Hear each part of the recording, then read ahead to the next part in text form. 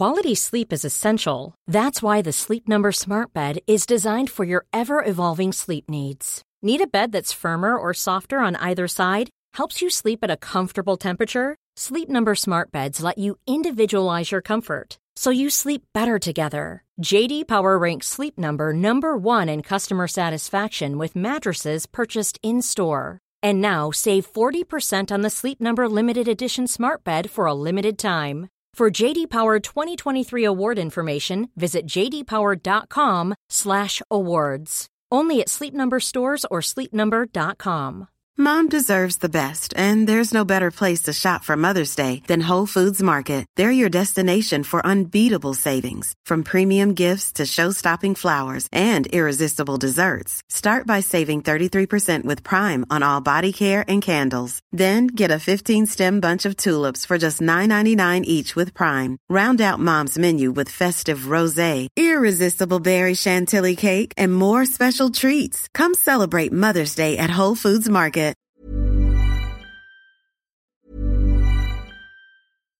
Here's a cool fact. A crocodile can't stick out its tongue. Another cool fact, you can get short-term health insurance for a month or just under a year in some states. United Healthcare short-term insurance plans are designed for people who are between jobs, coming off their parents' plan, or turning a side hustle into a full-time gig. Underwritten by Golden Rule Insurance Company, they offer flexible, budget-friendly coverage with access to a nationwide network of doctors and hospitals. Get more cool facts about United Healthcare short-term plans at uh1.com. This is Paige, the co-host of Giggly Squad, and I want to tell you about a company that I've been loving, Olive & June. Olive & June gives you everything that you need for a salon-quality manicure in one box. And if you break it down, it really comes out to $2 a manicure, which is absolutely insane. It's also so easy to get salon-worthy nails at home with Olive & June. The difference between how your nails used to look when you did them yourself and now with the Mani system is a complete game changer. The best thing about Olive & June, too, is it's a quick dry. Dries in about 1 minute, lasts for 5 days, and full coverage in up to 1 to 2 coats. Visit oliveandjune.com/perfectmani20 for 20% off your first system. That's oliveandjune.com/perfectmani20 for 20% off your first system. Mom deserves the best, and there's no better place to shop for Mother's Day than Whole Foods Market. They're your destination for unbeatable savings, from premium gifts to show-stopping flowers and irresistible desserts. Start by saving 33% with Prime on all body care and candles. Then get a 15-stem bunch of tulips for just $9.99 each with Prime. Round out Mom's menu with festive rosé, irresistible berry chantilly cake, and more special treats. Come celebrate Mother's Day at Whole Foods Market.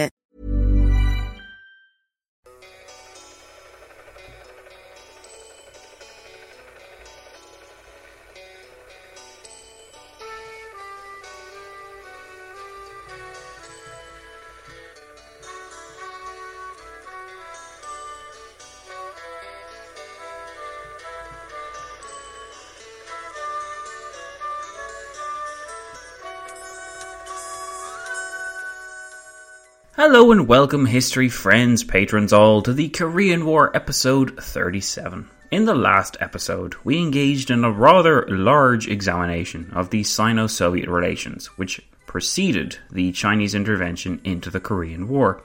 We ended our coverage at the 15th of October 1950, the point where Mao Zedong had announced to the Soviets and to Kim Il-sung his intentions to intervene, but we said we would be back in this episode to examine that same period from another perspective, that of the Americans. Since the Korean War is such a packed period in history, it has been necessary to constantly switch back and forth to different points of view, and while this does give us a complete overall picture, I realise it can be a bit jarring at times to keep the different strands together in your head. It might surprise you to know, if you can remember back that far, that we covered the outbreak of the war in only episode 22, and we've been hovering around that event for some time. We haven't really moved on all that much in terms of the timeline, but we've certainly learned a great deal. Unlike my previous studies, a chronological approach, at least a straightforward month-by-month, blow-by-blow account of the war that we're looking at here, isn't really possible. But I have been told that you guys are enjoying this approach here, mostly because, in some of your own words, you feel even more deliciously nerdy for examining such minute details from so many perspectives.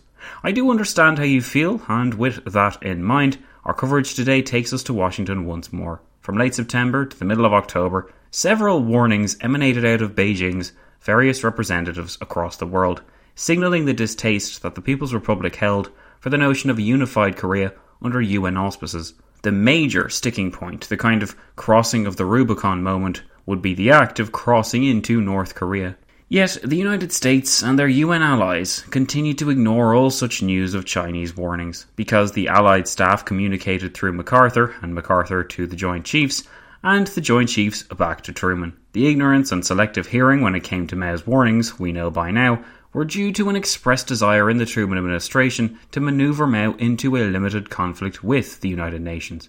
By doing so, the Sino-Soviet bloc would be further squished together, to use the scientific term, and Congress would have the excuse it needed to approve yet more defensive increases to the American defense budget, a guiding aim of Truman and his Secretary of State since spring 1950. We've known this for some time, or at least this is the theory that I've been pushing for some time, whether you believe it or not. Hopefully you tolerate it at least by this point, and you might even find it a little bit more convincing than the conventional explanation for the Korean War. Anyway, in this episode, we see Truman pursue these ends in arguably the most important formative moments for such a policy. Without any further ado then, I will now take you to the situation facing the United Nations, more specifically Douglas MacArthur, in late September 1950.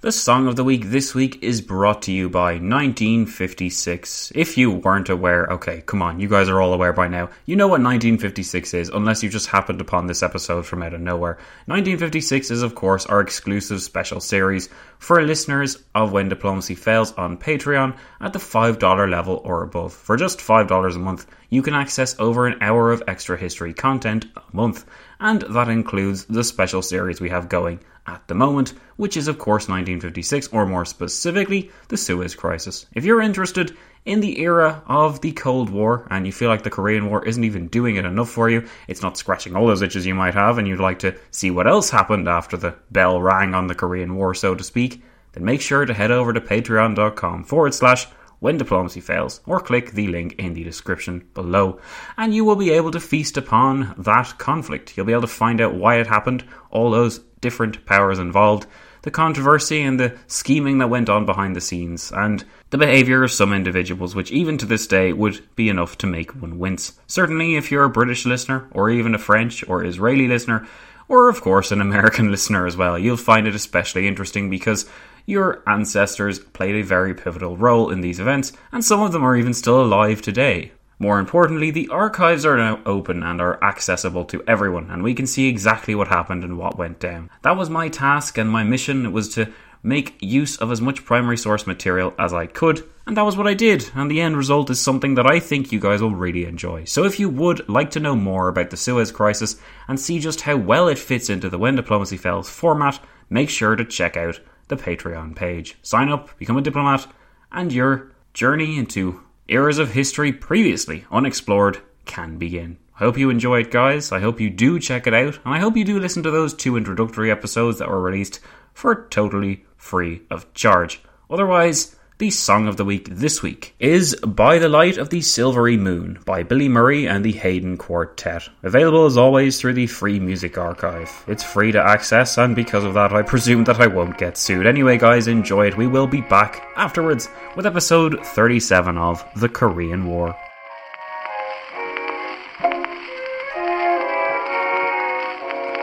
Place, hot, scene, dark, silvery moon is shining through the trees. Cast to me, you, sound of kisses floating on the breeze. Act 1 begun, dialogue, where would you like to spoon?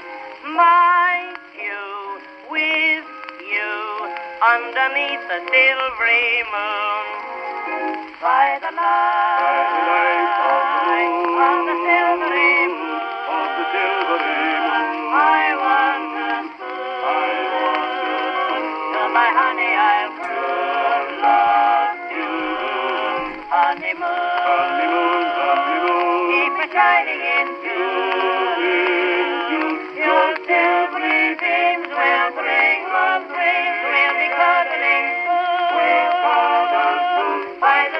silvery moon, by the silvery moon.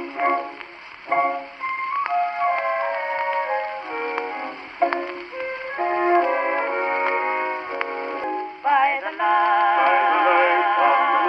of the silvery moon, I want to to my honey I'll prove love to. Honeymoon, keep it shining into your silvery beams will bring love dreams. We'll be cuddling, we'll cuddle soon by the silvery moon, by the silvery moon.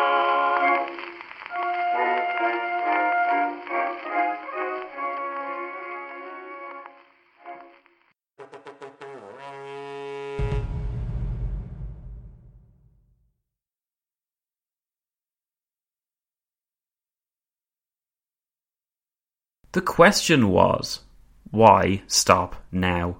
All summer long, the United States and their allies in and out of the United Nations had discussed the possibility that it may be beneficial to cross the 38th parallel, that it may be wise not to halt at the North Korean border, but to finish the job instead.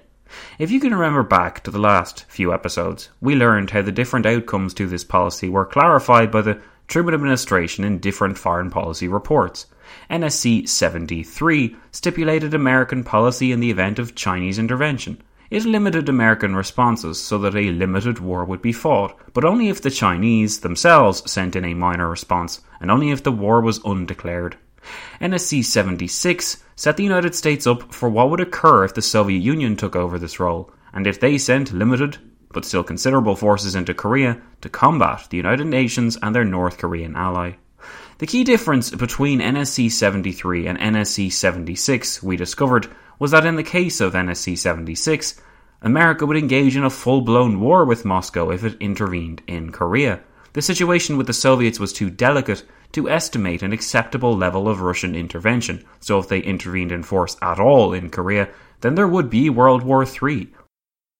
Although this fact sounds incredible, since normally when people talk about the Korean War, they talk about China's intervention and how close the Chinese and the Americans came to war, and no one really talks about the Soviets. And in fact, most of the time people don't even pay Stalin any attention. Paying Stalin attention is obviously something we've done a lot of in this series, but yeah, the whole deal with the Soviets intervening and the possibilities that threw up, it was almost like a nightmare scenario, and it was very much a possibility. Or at least it was considered an important enough eventuality to communicate within the different departments by the National Security Council, and it is at least possible that Stalin knew about it and that it influenced his decisions. But even if Stalin was unaware of NSC 76 and the seriousness with which Washington viewed Soviet intervention, Stalin's plans, as we well know, never included a show of force in Korea by his own armies. That was Mao's job, in Stalin's mind at least,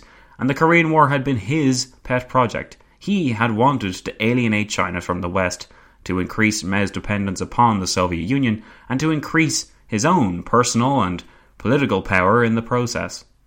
NSC 81, on the other hand, was a compromise-laden report filled with ideas and theories about how to best react to any escalation of the situation in Korea. It would be accurate to say that NSC 81 contained some of the best bits from NSC 73 and 76, but it was the reading material of the British and French whose separate concerns were represented within it.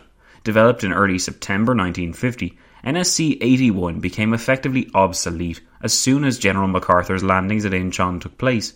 By the end of September, with Syngman Rhee reinstalled as President of South Korea, Seoul seized and the North Korean People's Army on the retreat everywhere, the limited objectives of NSC 81 and its restrictive notes within appeared to hamper rather than to guide the now ballooning ambitions of the Allies. Indeed, it was expected that a total victory over North Korea could only result from an invasion over the 38th parallel. UN opinion, with the notable exception of the Indians, was largely in favour of such a move. Syngman Rhee, of course, was loudly and passionately urging the Allies forward to liberate the entirety of his country. It would have required more political bravery in Washington to stop at the 38th parallel, especially since Democrats and Republicans alike were already theorizing about how a victorious end to the war would affect their respective political fortunes in upcoming elections to the Senate. With the North Korean People's Army evidently in tatters, the first week of October 1950 proved critical for the sake of framing how the United Nations would respond. We'll recall that it ended with the British-sponsored resolution on the 7th of October, which called for the crossing of the 38th and the conclusive ending of the war. But exactly how did matters reach such a point? In his article on the British perspective of General MacArthur, the historian Peter Lowe gives a good overview of the British decision to approve the crossing of the proverbial Rubicon. Peter Lowe wrote, "The Korean War came as a sudden, unexpected blow and had initially gone badly for the Republic of Korea and United Nations. Now the enticing prospect emerged of inflicting a decisive defeat on communism, which would strengthen the West throughout the world. Thus, rollback materialized as the United States, Britain and those nations supporting the UN General Assembly's resolution of the 7th of October 1950 committed themselves to advancing beyond the 38th parallel. Clement Attlee and his colleagues in London ignored warnings of Chinese intervention emanating from the Indian ambassador in Beijing, K.M. Panikkar.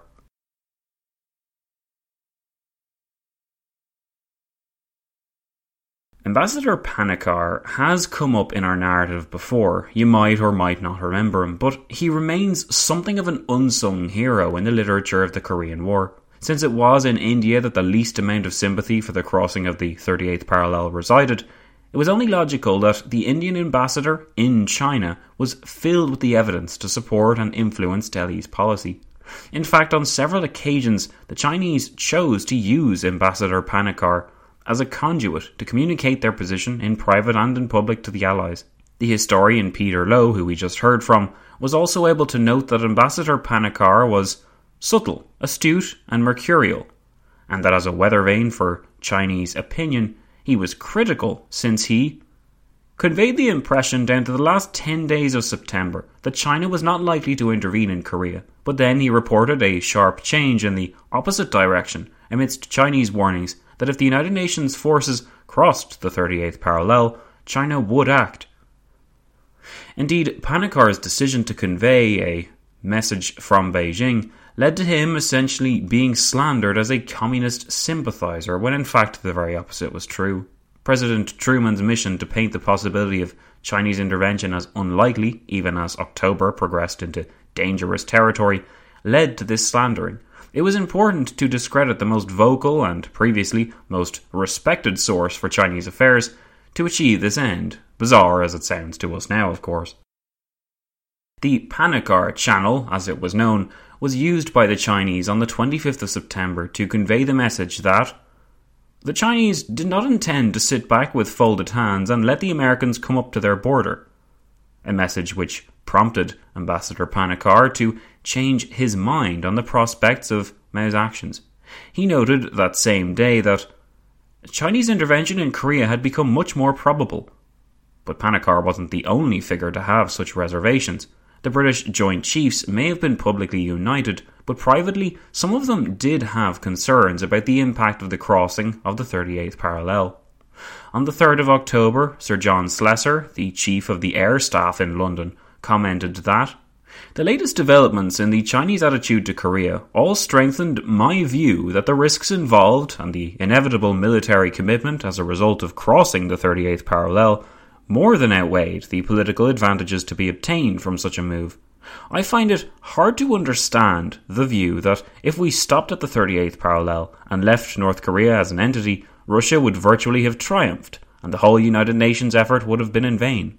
The complete defeat of this obviously Soviet-inspired communist aggression represented a triumph for the United Nations on any count.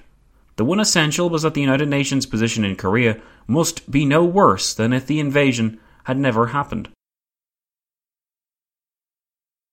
While initially supportive of the Prime Minister's support of Washington, by the end of the second week of October, Britain's Joint Chiefs seemed to be having second thoughts, and they communicated their concerns about the likelihood of Chinese intervention to Ernest Bevin, Britain's Foreign Secretary. Bevan understood that Kim Il-sung had no intention of surrendering as urged by MacArthur, but in British eyes it was essential that MacArthur should not take retaliatory action outside of Korea. In other words, that he shouldn't bomb Manchuria, at least not without the explicit orders of President Truman, who the British thought was a bit more level-headed than the Supreme Allied Commander. Bevan maintained that a major diplomatic victory could still be secured, but that great care was required to achieve it. He was also keen to emphasise that there was total trust in Truman, and we rely on him to make General MacArthur aware of the great issues that hang on our conduct in Korea, he said.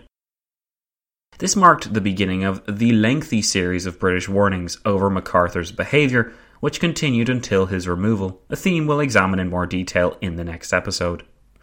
It shouldn't surprise us to learn that, as October progressed, officials within Washington and in those governments of its allies became increasingly concerned at the pace of events. However, we should also bear in mind that in the months before the 38th parallel was crossed, fierce debate had ensued in Washington over what course to take. If we can remember all the way back to the 27th of June 1950, when George Kennan was essentially put before the press and gave his opinion that the US wouldn't unify the country, then we can see what kind of picture the Truman administration intended to give of its initial intentions towards Korea. The idea was, much like the subject of Chinese intervention, a picture of American policy could be painted, which would subsequently be overtaken by the pace of events. The US and Allied forces needed to advance over the 38th parallel, it was argued, despite what had once been said, because the situation since the 27th of June had clearly changed. Yet, if we also recall that operations like Incheon had been planned or at least theorised for some time, then it becomes a bit difficult to believe that Washington never imagined it would be in a position to cross the 38th. This is why I would argue that the initial claims about merely restoring South Korea to its initial independent status were merely window dressing, aimed at easing the passage of resolutions which called for Allied intervention in Korea. By the time boots were on the ground, these forces were flushed with success and political pressures were factored in. It was easy to predict that, in spite of what had been said, the moral force of such triumphs and pressures would compel the Allies to cross.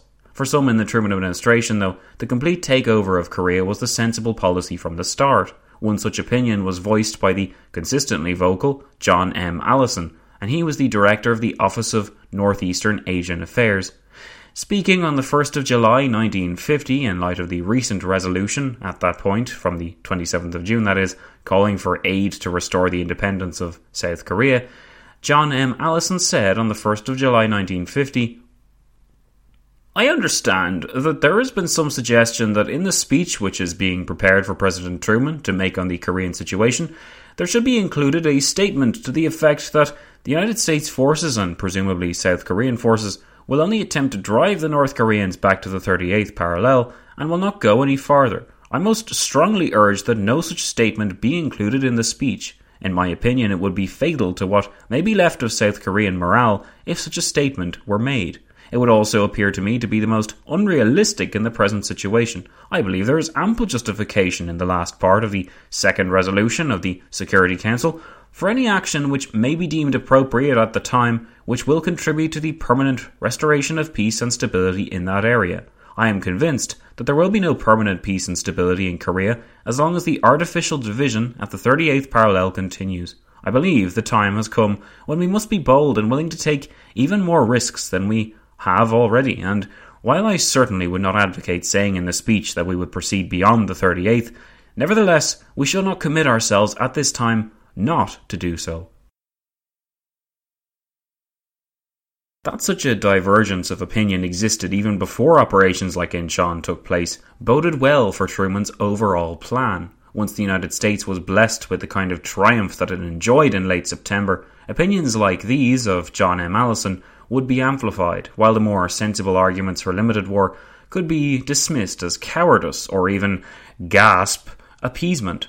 And it wasn't as if Mao Zedong didn't sense that the ambitions of the United Nations allies were growing once Incheon had been successful. From late September, after all, after the recapture of Seoul and the steady advancement of the allies up the peninsula, it only seemed logical that, having defeated the enemy, the allies would mass at the 38th before making their next move. It was because they were so flush with victory that the messages continued to flow out of Beijing. On the 30th of September, Zhou Enlai, remember the Chinese Foreign Secretary, stated before the Chinese People's Political Consultative Conference that the Chinese people absolutely will not tolerate foreign aggression, nor will they supinely tolerate seeing their neighbours being savagely invaded by the imperialists. If the Koreans were pushed back to the Manchurian frontier, China's policy would be to fight outside her borders and not wait for the enemy to come inside. Washington could dismiss these warnings in the last week of September as the inconsistent, empty threats of a pressured Chinese regime, but they wouldn't be able to do this forever. As the historian Alan Whiting concluded in his book examining the Chinese intervention into the Korean War, by the 2nd of October the Chinese had clearly defined the casus belli as the entry of the United States forces into North Korea and its own response as military intervention on behalf of the Democratic People's Republic of Korea. In spite of this, the UN General Assembly passed a resolution comfortably in favour of advancing beyond the 38th parallel and unifying the Korean Peninsula in the process. This had been in line with the common trend of American foreign policy up to this point, the acquisition of legitimacy and a mandate for US foreign policy aims through the aegis of the United Nations. It had been done on the 25th and 27th of June, when condemnations of the Northern invasion and a commitment to restore the independence of the South had been approved by the UN General Assembly and Security Council. The vote in the General Assembly on the 7th of October, while legally non-binding, as the Security Council resolution would have been, was in keeping with Truman's policy of using the UN's dispositions to his advantage.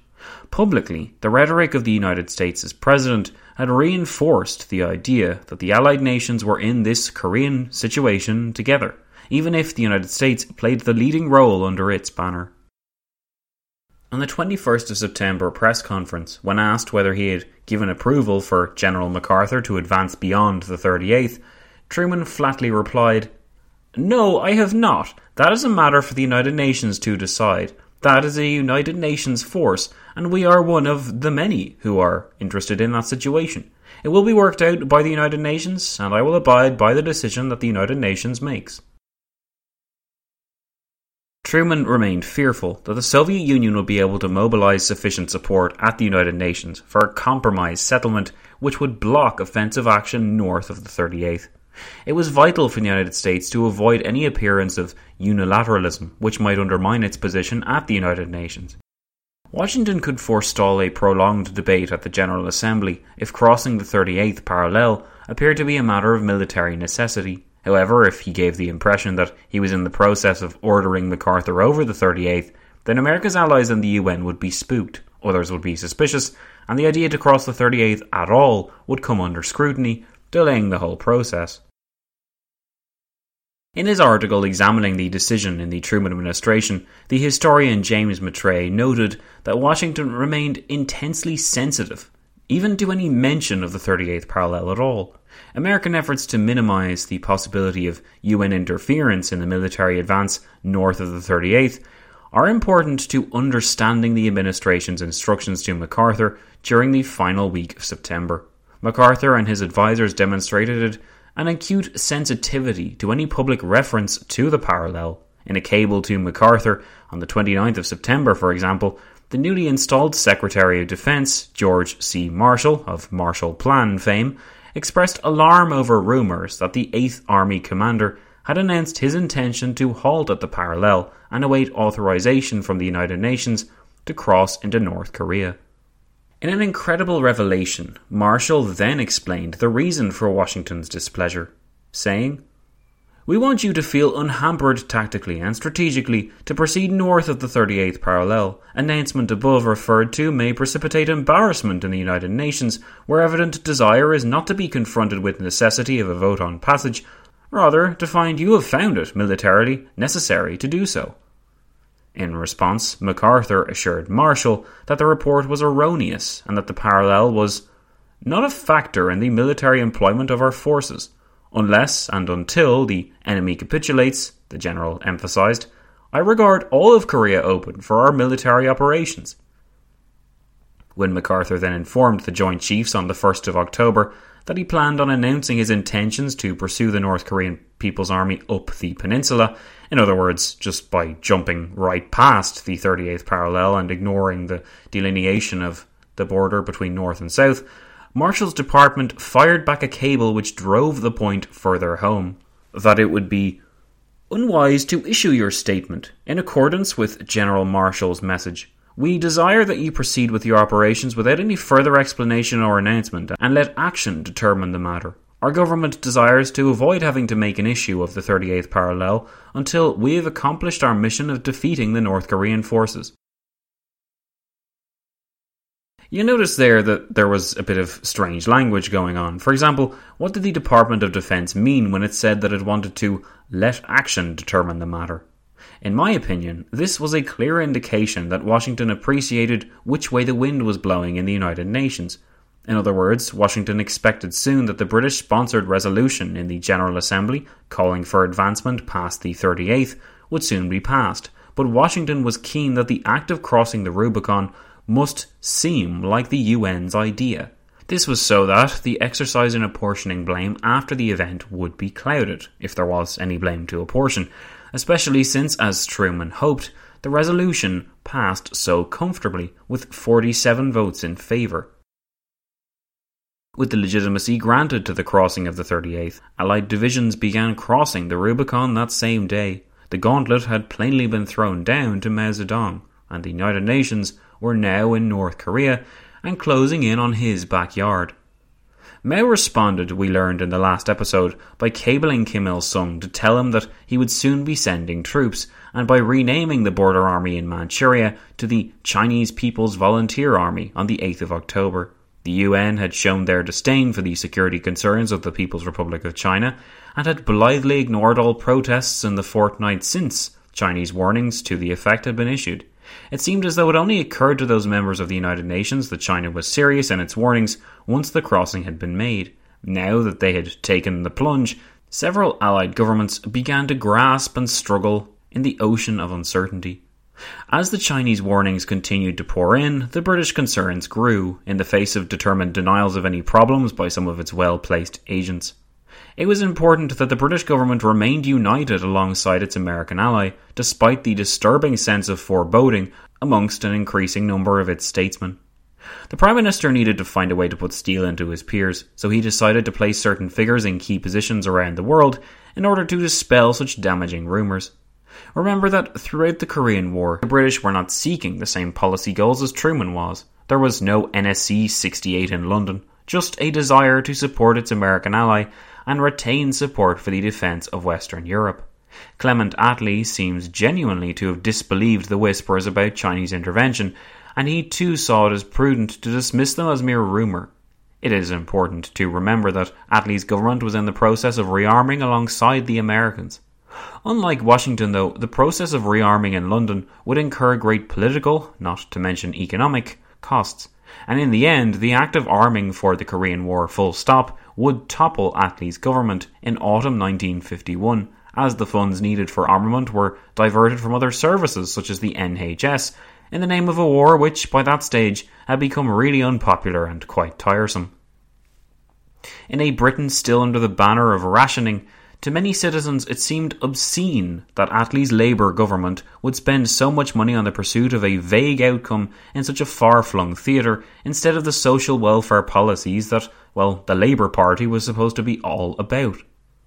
While the war was popular for a time, at least up to the point of Chinese entry in late November, it was still necessary to bolster the morale of the cabinet and the people with reports on the diplomatic situation on the ground.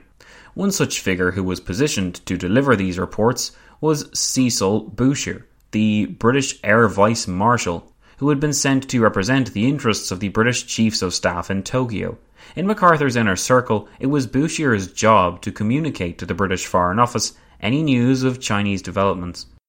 Bouchier's reports home to London make for interesting reading, mostly because they were so incredibly, stunningly inaccurate.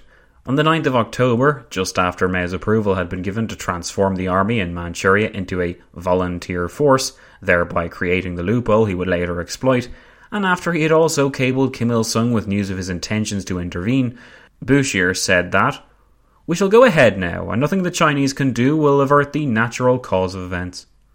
Even more strikingly, Bouchier wrote home on the 28th of October, at the very moment when the Chinese were engaging with the Allies for the first time, saying that, "There is no, repeat, no evidence whatever that any Chinese communist troops have crossed over south of Yalu River and are in conflict with our forces advancing northwards to Manchurian border. I make this positive and authoritative statement to negative any exaggeration and alarmist reports which may appear at any time in your home press as a result of irresponsible reports made here by some newspaper men." The reason for Cecil Bouchier's desperate cluelessness, and thus the uninformed nature of London for much of this period, can be explained by Bouchier's deferential relationship with General MacArthur. As the British resident in Tokyo, Bouchier was dependent upon MacArthur's willingness to furnish him with information. On the one hand, this relationship was useful, but on the other hand, if MacArthur knew nothing or had his head filled with inaccurate falsehoods, then so too would Bouchier have his head filled with similar ingredients. The reason for General MacArthur's grossly misinformed status, we'll learn in the next episode, had much to do with what President Truman was not telling him, rather than, as the conventional narrative claims, what MacArthur chose to ignore. The idea that Truman could have deliberately misinformed or hidden information from his general in Tokyo might seem scandalous, especially if it turns out to be true. However, we are reminded of the vast intelligence networks which Truman had access to, and some of which, like the NSA, he ordered into being. Washington intercepted virtually all of the cables pinged between the different capitals of Pyongyang, Beijing, and Moscow. Such facts were not abnormal. What is the key question in this case is whether, having intercepted such cables, they were then properly decoded. We've come to the question of decoding in the past, and whether Washington was indeed clued in enough on the negotiations between Kim and Stalin to appreciate on the 31st of January 1950 that Stalin gave Kim Il-sung the approval to attack South Korea. That date was also the date that Truman approved the development of the hydrogen bomb, you'll remember, and in which he ordered the development of a new report on American foreign policy be drawn up, the eventual result being NSC 68, that chestnut which has followed us throughout our narrative. Traditional narratives of the Korean War are surprisingly silent on the question of intercepting and decoding the cables of one's rivals, a process known as SIGINT, or signal intelligence. If we accept that communications between the different departments, figures, or allies of a state, normally referred to simply as chatter, and the act of mobilizing one's forces, are the two acts traditionally given to indicate one's preparedness for war, then we can deduce that the Truman administration faced something of a public relations quandary.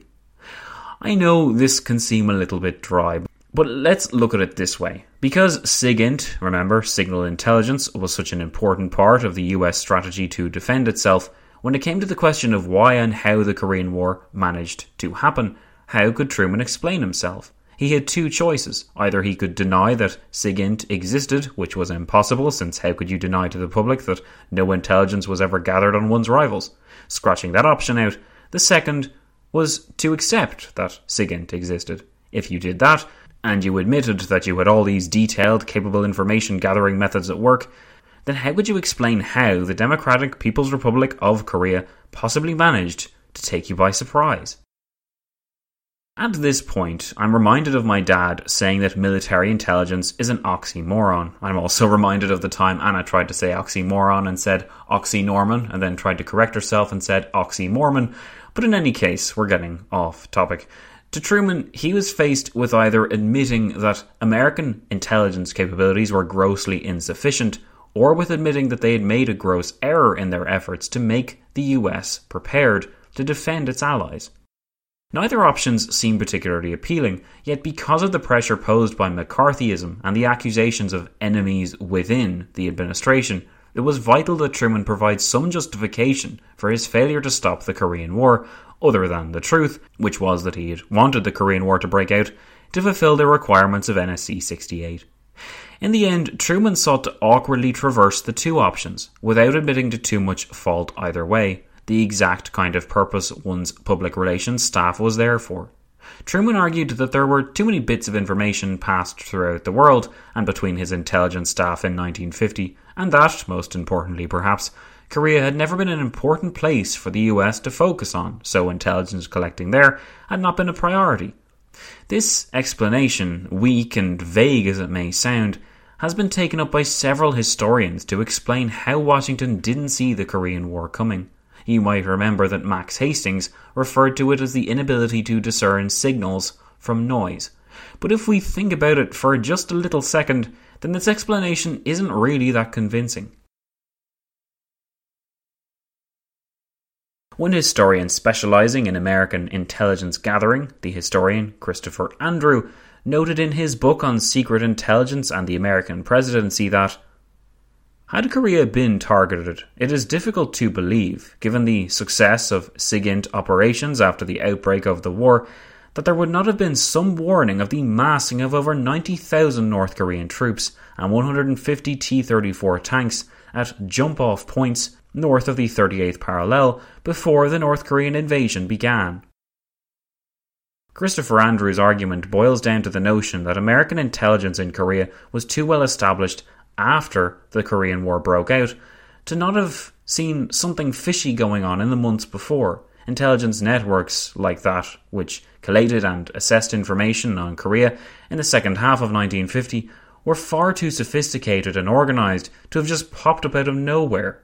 Of course, by opening this statement by saying, had Korea been targeted, Andrew implies, as do many other historians, that Korea was not a top priority, and in the process he contradicts his own findings, in a way. US SIGINT operations in Korea, active through both Japanese and nationalist Chinese agents as well, did not simply come into their own by November 1950, as Andrew then tries to claim. Instead, it's probably more valuable to look at what Richard C. Thornton reasonably notes when he wrote, "One could not seriously argue that A. the absence of intelligence capability accounted for the failure to anticipate the initial North Korean attack, and B. that the presence of an intelligence capability also accounted for the failure to anticipate the Chinese attack." In other words, if no intelligence network existed in Korea, then it didn't follow that an intelligence network failure enabled the Chinese to intervene without Washington's knowledge. Something was up somewhere, and even if you're a bit confused right now, hopefully you'll see that the numbers don't quite add up. But why should we care, Zach, and why have we spent so much time examining SIGINT when you normally never look at things like signal intelligence? Well, I'm glad you asked, history friend. You see, SIGINT was critically important because it informed the relevant departments, including the newly minted Central Intelligence Agency, the CIA. It was the CIA that sent their reports on the situation to MacArthur in Tokyo, and when President Truman met with MacArthur on Wake Island on the 15th of October, it was these reports that the two men discussed. The CIA reports, you'll be unsurprised to learn, concluded that Chinese intervention in the war was not probable in 1950. Yet, just as they had ignored the signs of the North Korean build-up, radio chatter and the like before the outbreak of the war on the 25th of June, so now was the CIA refusing to believe that similar Chinese behaviours represented the possibility that, perhaps, the Chinese were in fact planning something. It was all a rerun of the story of the intelligence reports in June that the North Koreans would not attack, said the historian Robert Donovan. Washington did not want to believe that the Chinese communists would intervene. Washington did not believe it. He continued.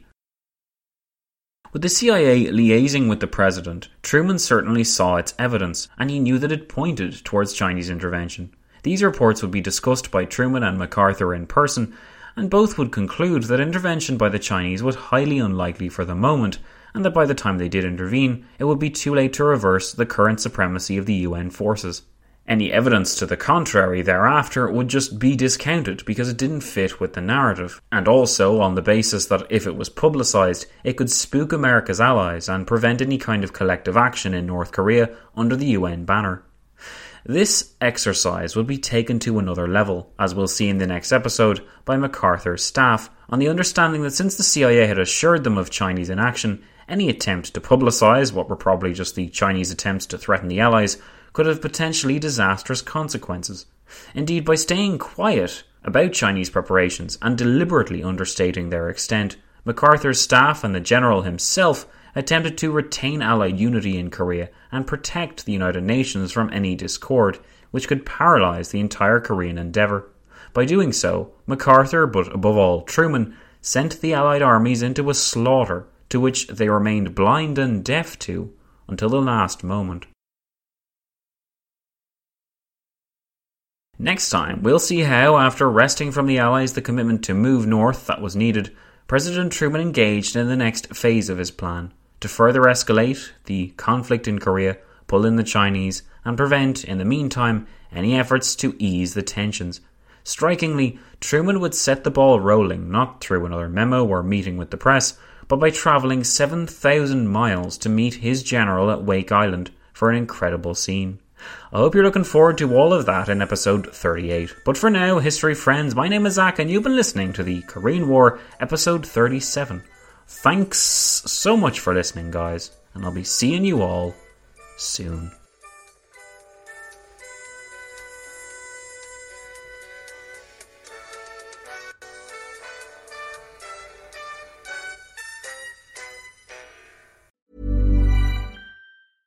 A lot can happen in the next 3 years. Like a chatbot may be your new best friend. But what won't change? Needing health insurance. United Healthcare Tri-Term Medical Plans are available for these changing times.